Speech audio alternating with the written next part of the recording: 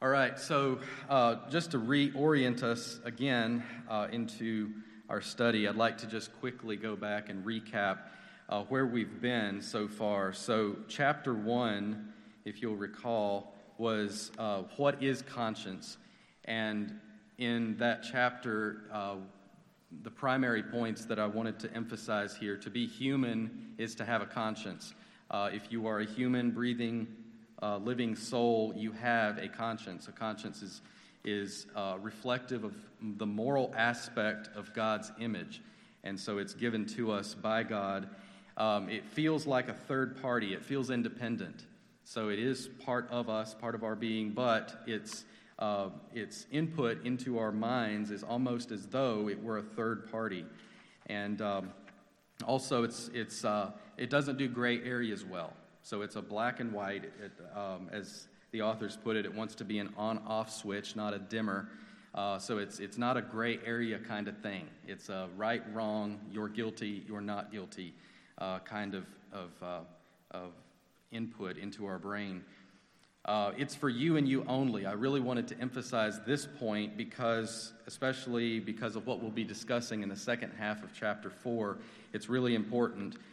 They give us the acronym MYOC, Mind Your Own Conscience. And so this is for our use only, and we can instruct and help and guide other people, but we should never try to bind the conscience of our brothers and sisters on secondary issues and third-tier issues. We'll discuss that a little bit more as we get into the second half of chapter 4. Also, no two people have the same conscience, and no one person's conscience perfectly matches God's holy will. So that's important to remember too. We always have room to grow in our own understanding of God's will for us, and therefore sharpening our conscience or calibrating our conscience, as the language of chapter 4 uses.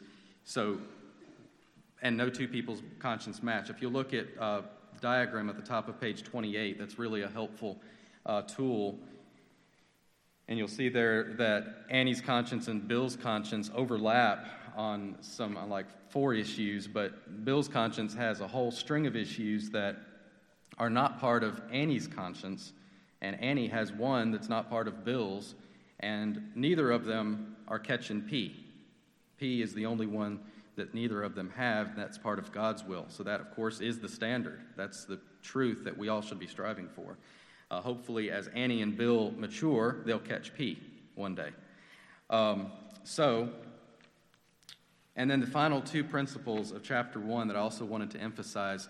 God is Lord of the conscience is number 1. God is the Lord of the conscience. And so therefore, if we see something in the Word where our conscience is not aligned correctly, we must submit to the Word. God is Lord of the conscience. And number 2, always obey it.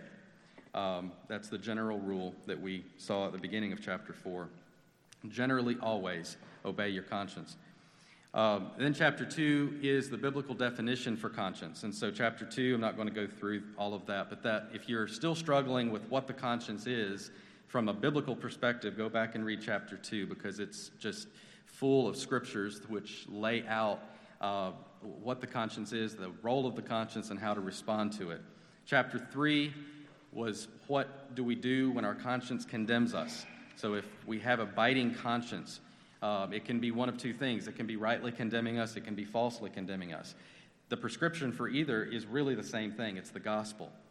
So if it's rightly condemning us, then we need to agree with Christ. We need to repent and trust in his righteousness alone. If it's falsely condemning us, it's the gospel. We need to go back and remember there is therefore now no condemnation for those who are in Christ. So the gospel is the response to our biting consciences, whether it's rightly or falsely condemning us. Chapter 4, Greg taught the first half of this chapter last Sunday, and this is on how to calibrate our conscience. And so if you remember from last week, I thought it was very helpful. Greg used the example of instrumentation from his perspective as an engineer and how instruments need a standard. He set a standard with a higher level of accuracy than what the instrument that we're calibrating is. It's very helpful. Obviously, the standard is the Word of God for our consciences, much higher degree of accuracy, and we need to align our consciences over time to that standard. The general rule to follow, again, generally always follow your conscience. And then we should be careful to discern between sinning against our conscience and calibrating our conscience. Those two things can feel very similar. Can anyone remember, or can anyone tell me, share with us how those two things can feel similar? Calibrating our conscience and sinning against our conscience.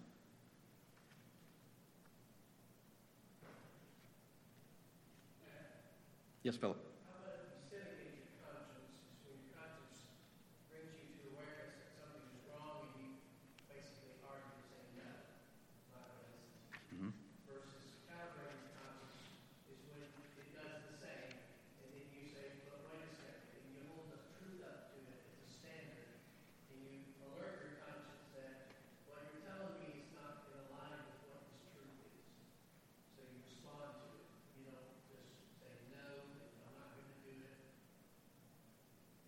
That's good.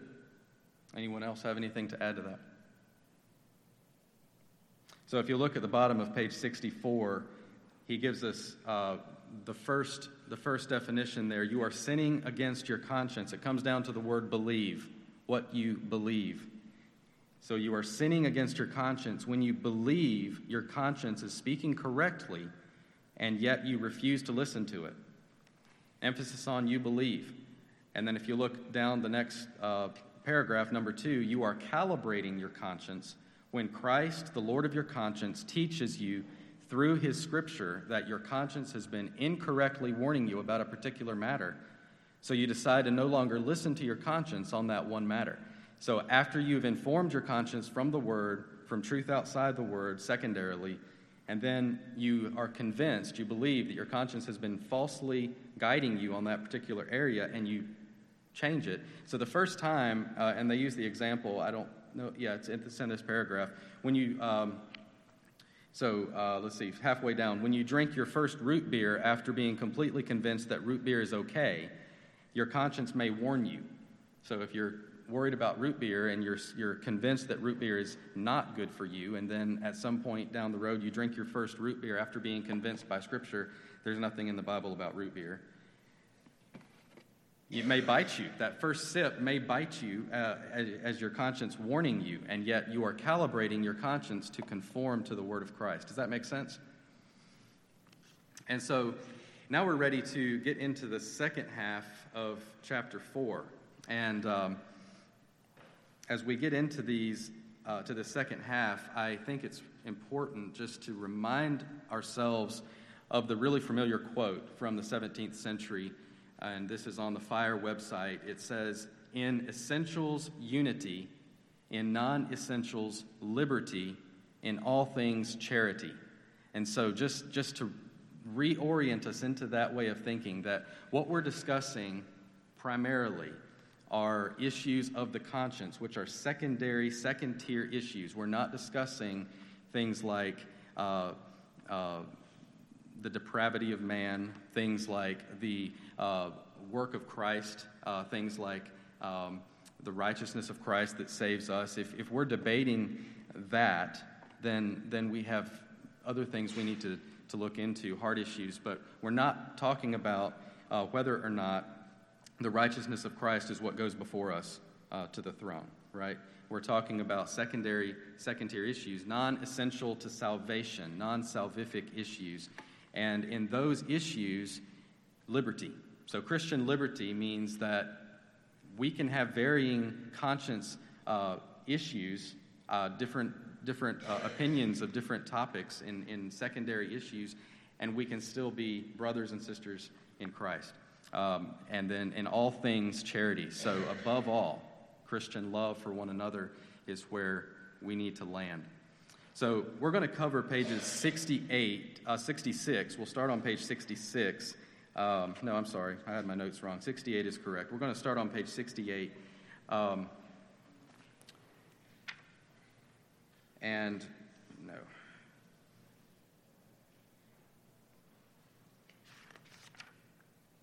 The bottom of page 66. I'll get it right. The bottom of page 66. How do you calibrate your conscience? That's where we'll start. We're going to go through page 68. And then the second, or the last part of this chapter is really the authors giving examples of specific issues that they have calibrated their consciences on over time as they've grown in their walk with the Lord. And instead of us reading through those, we'll see how time holds out, and we may go through some of those. But I'd really like to use that time to open it up for us to share examples as we go through and look at these specific ways that we calibrate our conscience.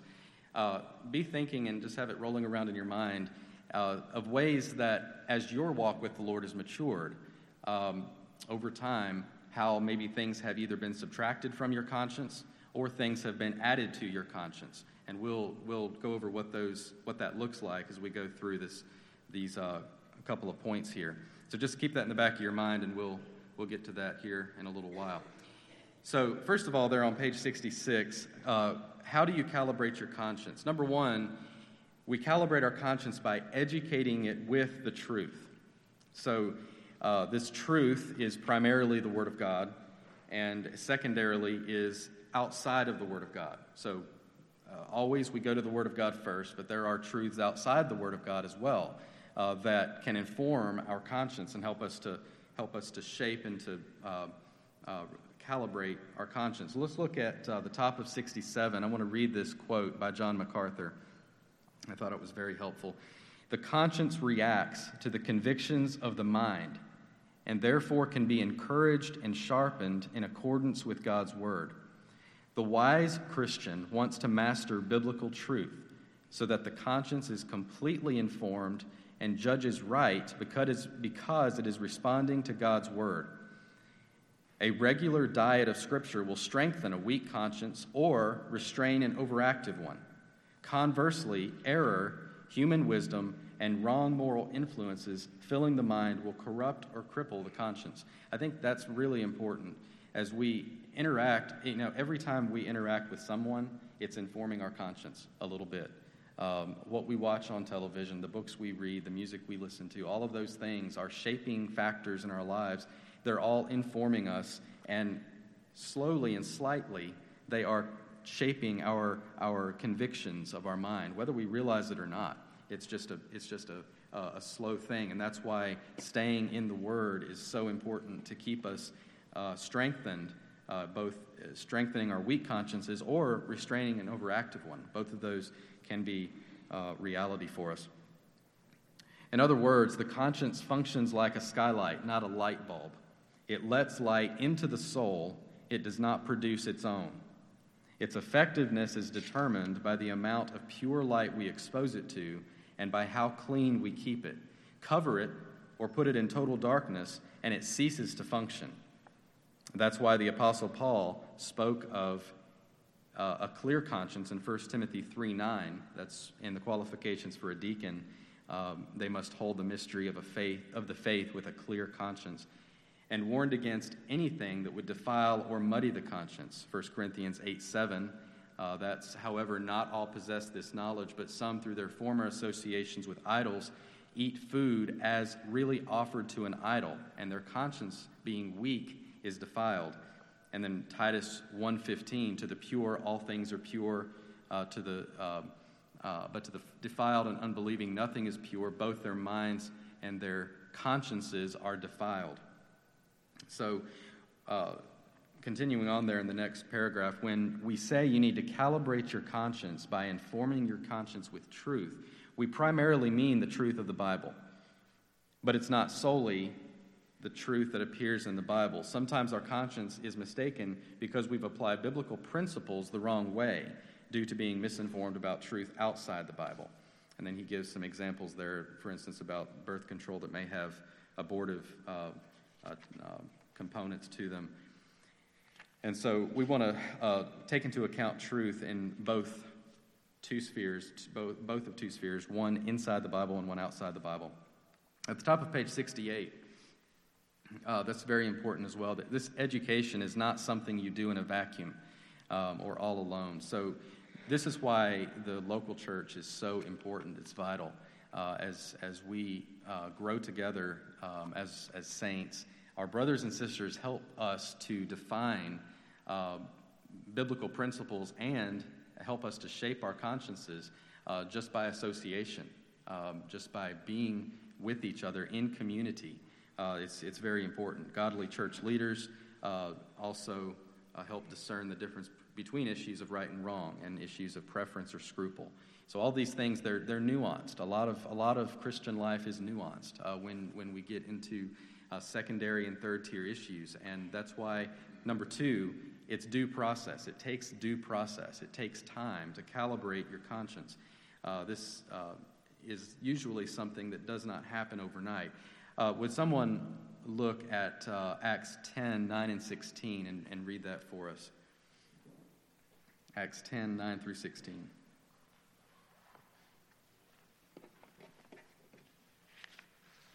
All right, Ben.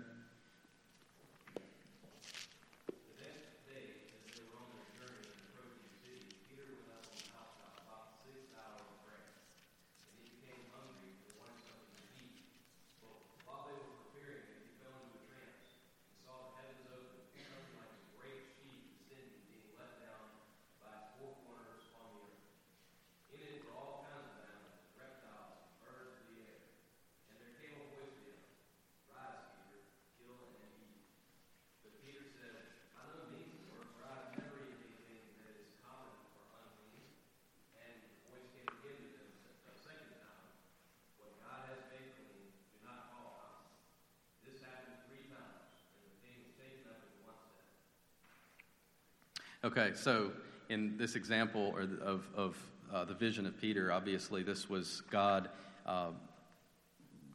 telling Peter that he needed to recalibrate his conscience, and Peter did recalibrate his calibrate his conscience rather, almost instantly. It was kind of an on-the-fly thing that doesn't usually happen for us, where it can, where we're reading the Word and something just strikes us, and we realize we've been seeing something the wrong way. Our conscience has been wrongly calibrated, but generally that's not our experience, is it? As we grow, usually it's over time, things come more clear to us in more of a slow process, and it takes wisdom.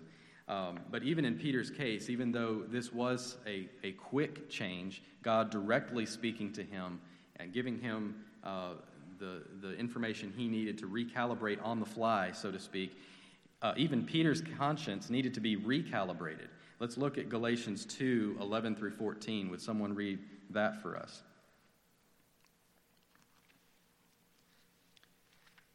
Galatians 2, 11 through 14. Okay, Joel, go ahead.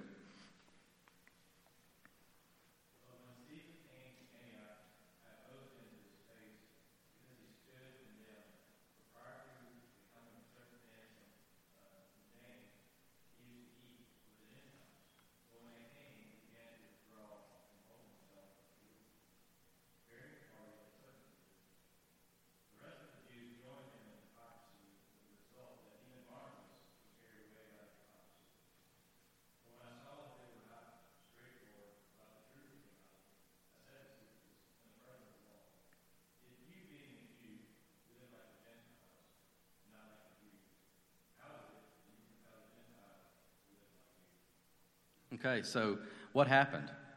Peter, somewhere along the line, needed to have his conscience recalibrated, right?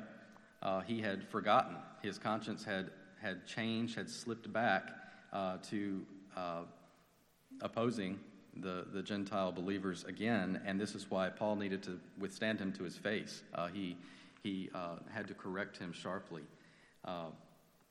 And so that's a reminder to us as well. So even though we can calibrate our conscience, it's an ongoing process. The gospel changes us over time. It's sanctification. It's walking out the truth that we're learning and growing in. And so it's a very practical thing. And this is part of becoming more like Christ. This is a walking like Jesus kind of issue. It takes the Bible, it takes prayer, and it takes community. Relying on one another for wisdom. Are there any thoughts that anyone has up to this point, or any questions?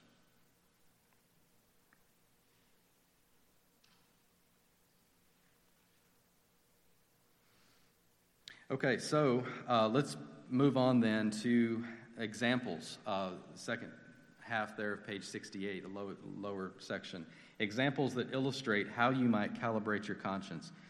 So they're going to give several examples of their own consciences and their own calibration issues that they've dealt with over time, and how they've both subtracted and added to. Look at the bottom of page 69, and we'll discuss those two terms, what it means to add to your conscience and what it means to subtract from your conscience. So those two categories, for example, if your scale reads 115 pounds when it should say 120 pounds, then you need to calibrate the scale by adding 5 pounds, right?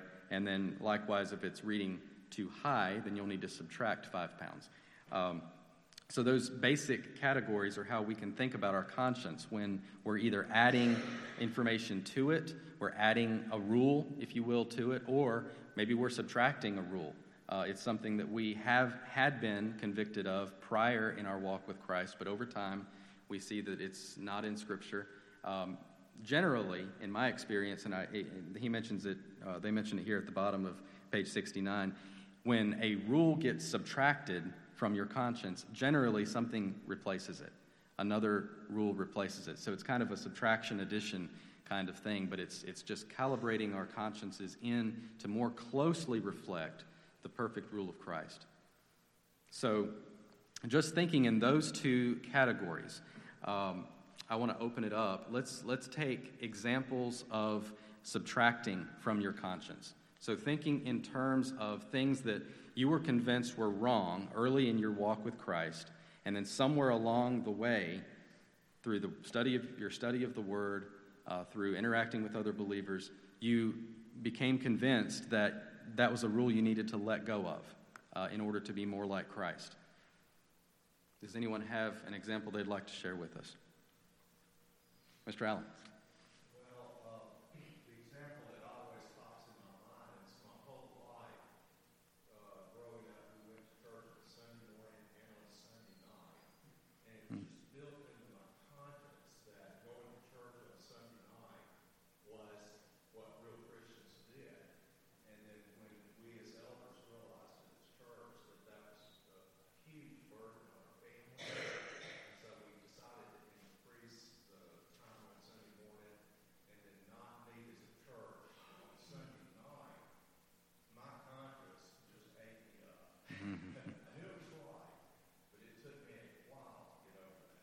It's a great example.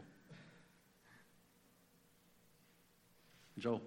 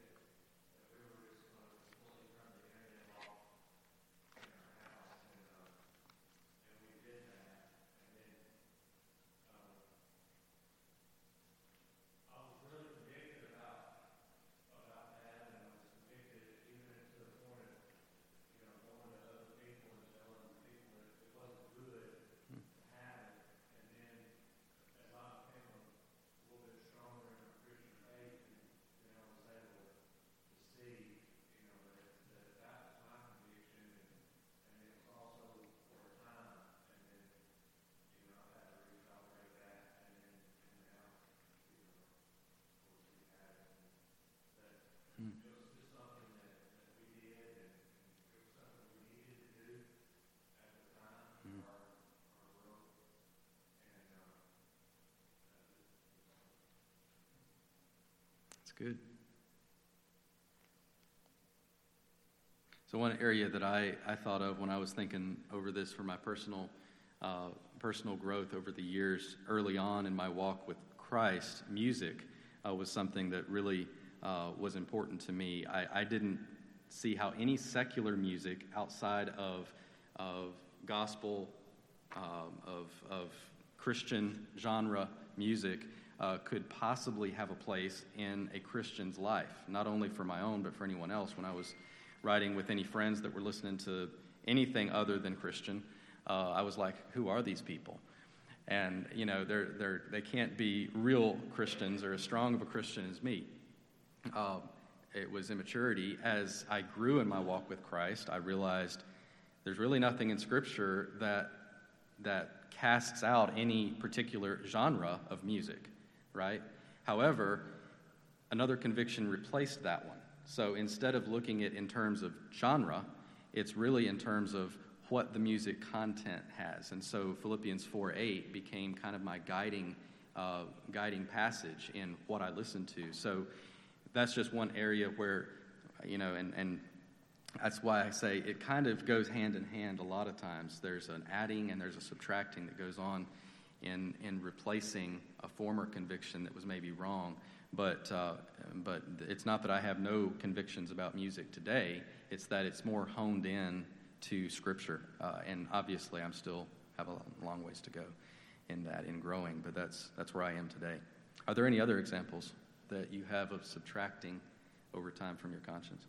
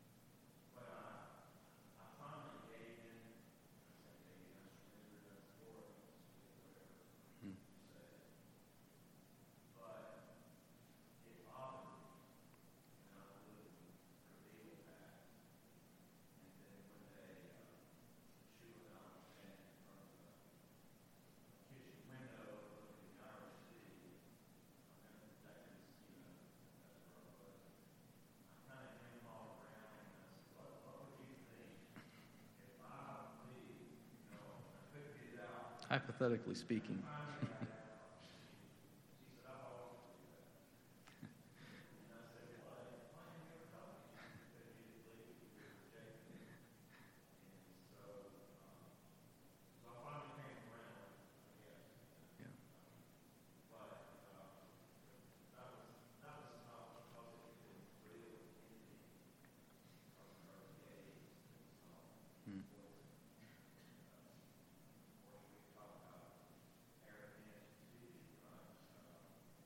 The lists are long.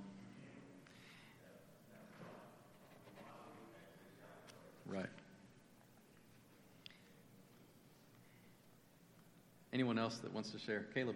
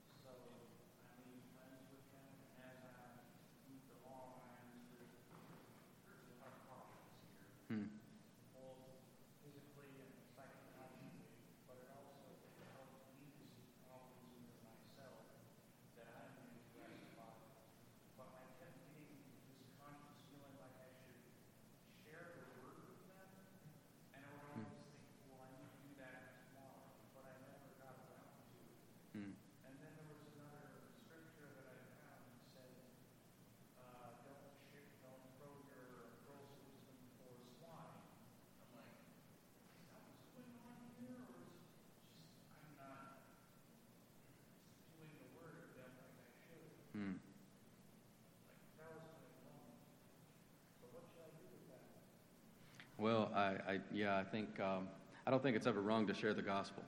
So you're never in the wrong to share the gospel. What Jesus was referring to in that casting your pearls before swine wasn't the first time you're sharing your testimony with somebody. So never hold back from sharing your gospel testimony with an unsaved friend. That being said, associations are important as well. And so if you feel like friends are drawing you away from Christ and being a detriment to your own walk with the Lord, then it's probably not the best thing to be close friends with them. Find associations and friends that spur you on to holiness. At the same time, sharing the gospel with those who don't know Christ. Ben?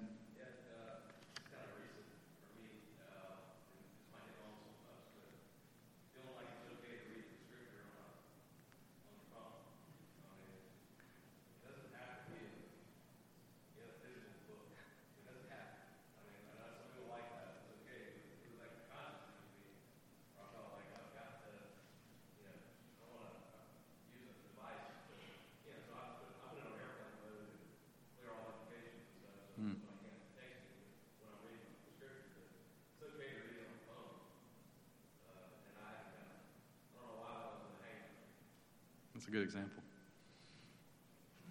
Mr. Ray?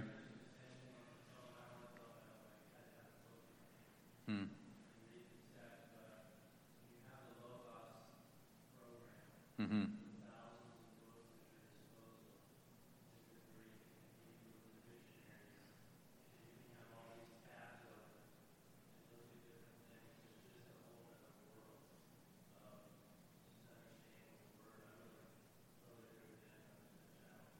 That's a good example of truth outside the Bible and truth in the Word. So the truth is that you can carry a library on a computer, on your phone. That's truth outside the Bible that helps to inform our consciences. So, yeah, Morgan.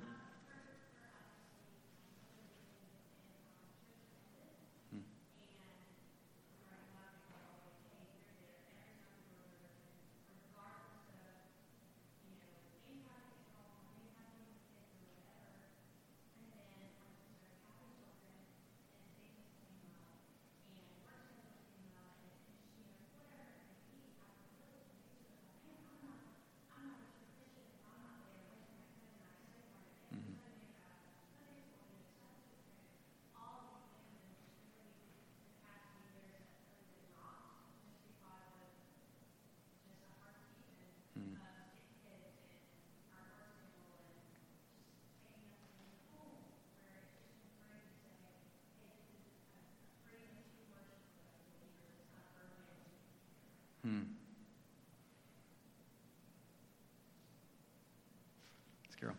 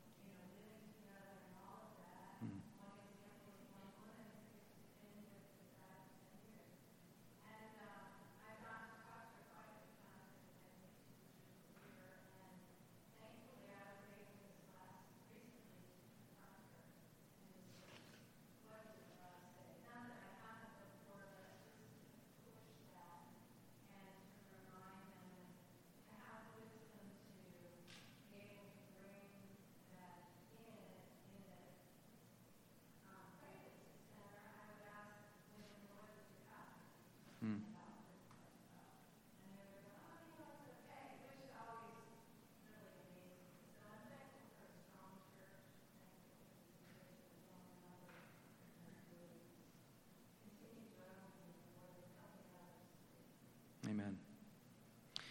All right, so let's shift gears then a little bit and think of ways and examples of adding to our conscience over time. So now, instead of thinking of things that we've subtracted, think of things that you were not bothered by in your early walk with Christ, but over time, as you've grown in your walk with Christ, you've been convinced by the Word and by your association with other believers, that these things need to be a rule in your life for you personally, and you maybe need to avoid them or do them depending on what it may be. So this is a rule that you added for yourself to make you more like Christ. So are any examples coming to your mind along those lines?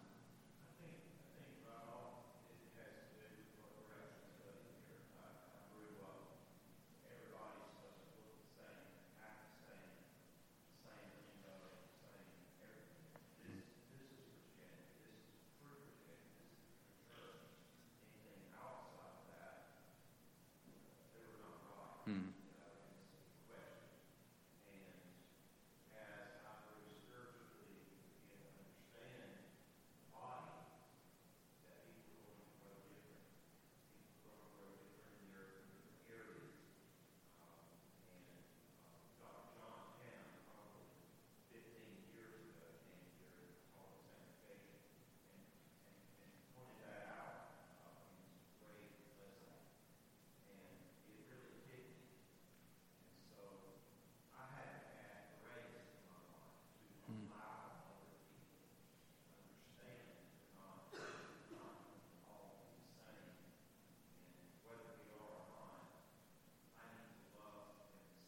Hmm.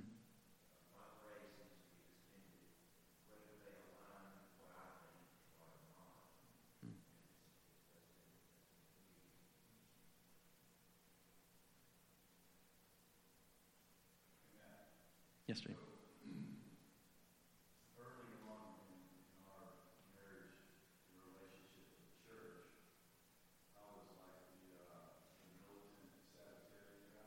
Hmm.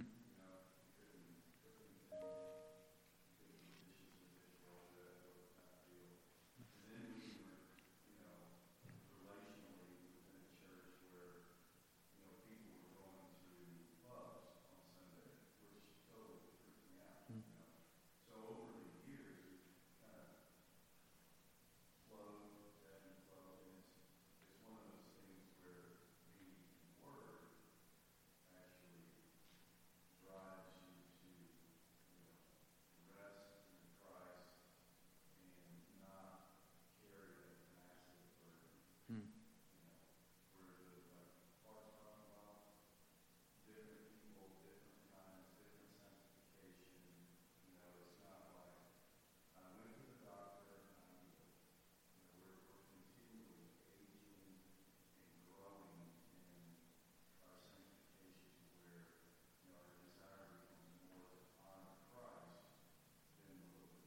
Hmm.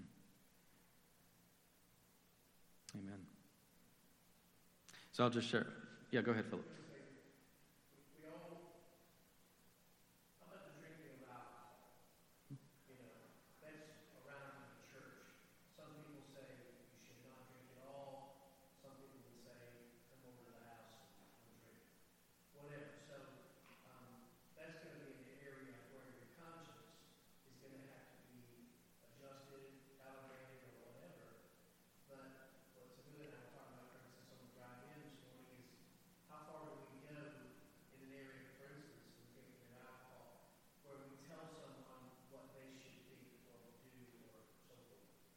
Yeah, I think since you brought that up, there's actually one example that he gives in here, and let me see if I can find it because I didn't have that in my notes, but I thought that it was very helpful.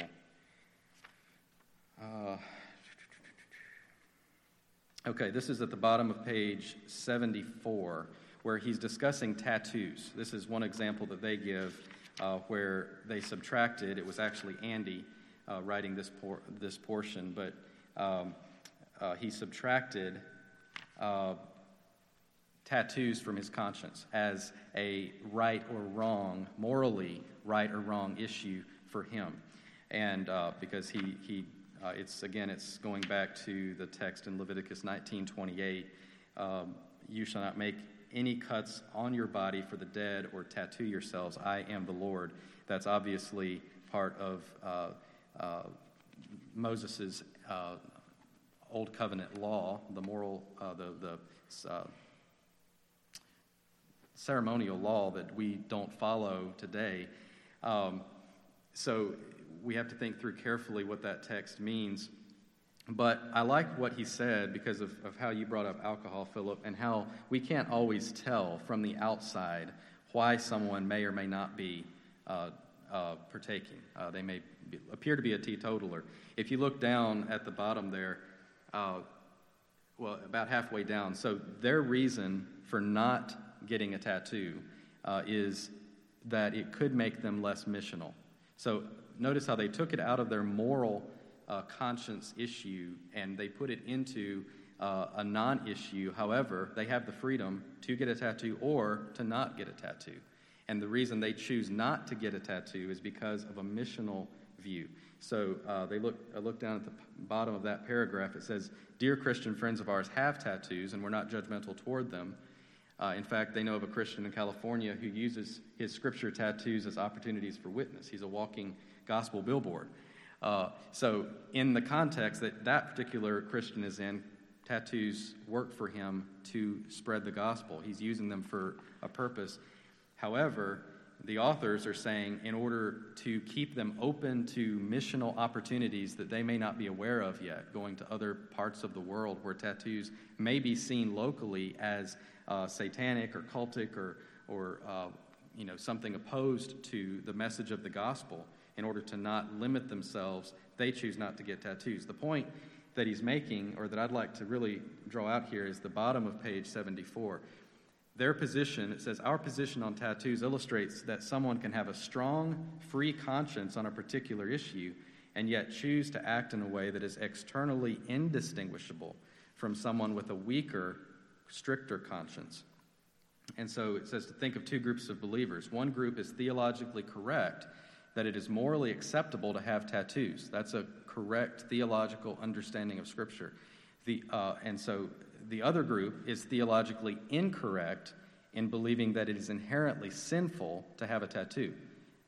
To have a tattoo, in their minds, would keep you disbarred from heaven. Okay? Yet both groups choose not to get tattoos. Functionally, they act the same in the matter, but what undergirds their decision is significantly different.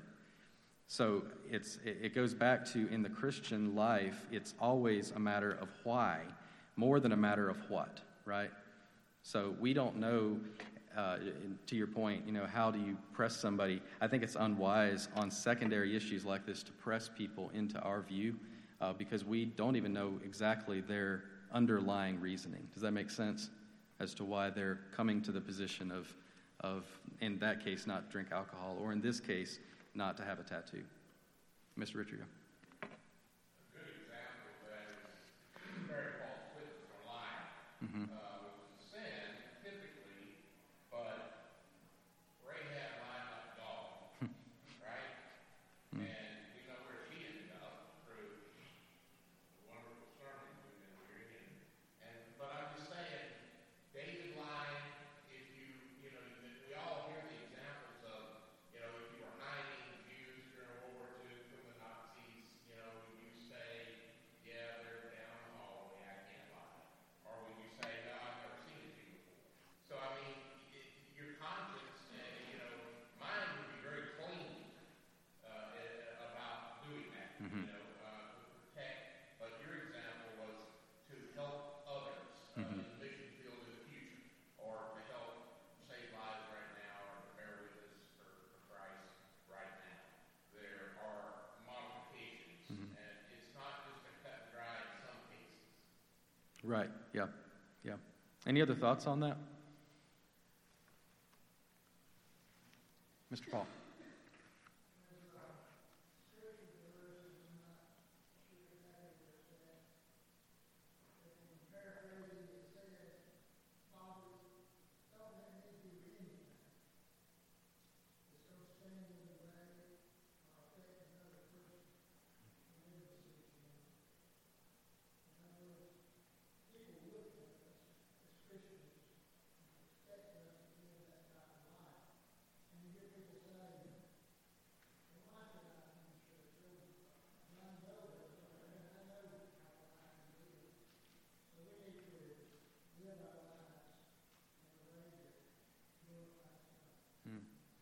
We don't want to be a stumbling block to another believer.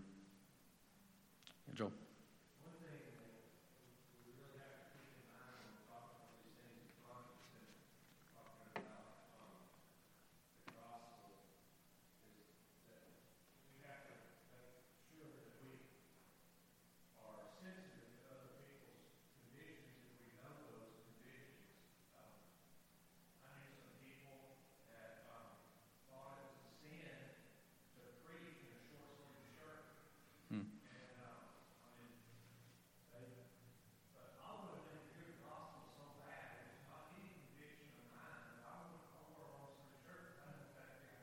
Amen.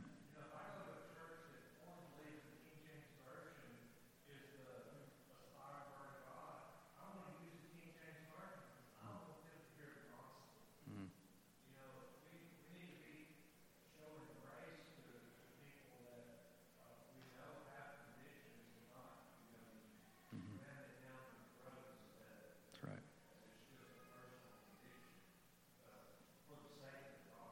Amen. Tyler, did you have your hand up earlier?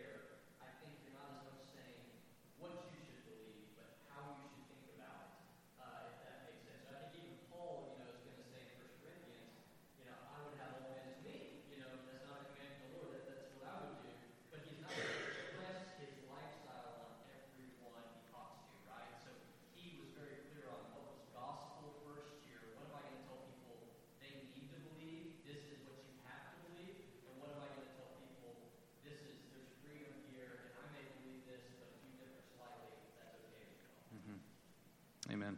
I think also, and we're going to get into this in the next chapter, if you haven't read this already, I really encourage everyone to go ahead and read chapter 5 in preparation for next week. And the following 2 Sundays, we're actually going to be in this chapter.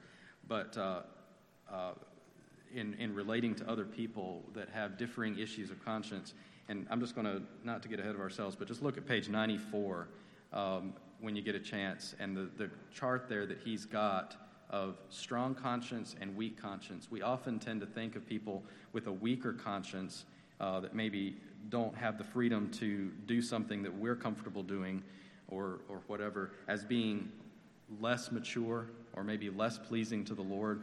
But you'll see there how he breaks that out. Actually, strong consciences can be displeasing to the Lord as well. You can go so far in the strong direction that you actually move into heresy. And then you can go so far in the weak direction that you actually move into heresy. So there's a middle ground there that we need to be striving for, and that middle ground is flexible.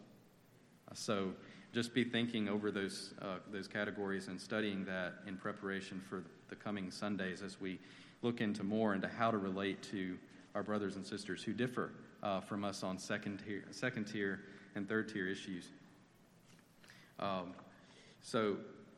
Are there any other examples that you'd like to share? Yeah, Cassie. I was thinking about the example Joel used about accommodating people as far as our evil so as not to hinder the gospel. And just if our aim is to help others along in their lives, so the life of repentance, whether it be a fellow believer or someone who needs to come to repentance. I just thought about this verse a lot as we've been going through this book, and the kindness of God that leads us to repentance. And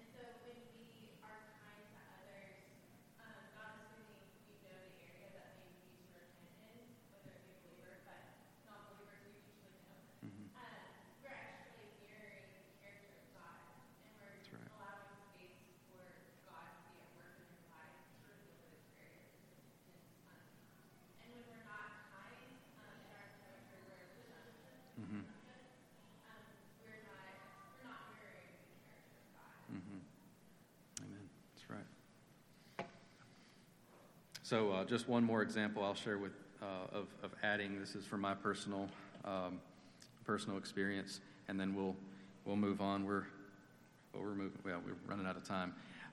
Actually, I'm going to omit my example because we're so short on time. I didn't realize we had less than 10 minutes. So just to wrap this up, let's go ahead and look at pages 81 and 82. I do want to share this before we close. On page 82, starting on the bottom of 81, he mentions Martin Lloyd-Jones, and I thought this was just a good example to share with us that we should not be too dogmatic in our convictions. We need to realize with humility that we have room to grow, and there are areas that we don't see, and the Lord may, in His kindness, reveal those areas to us as we grow.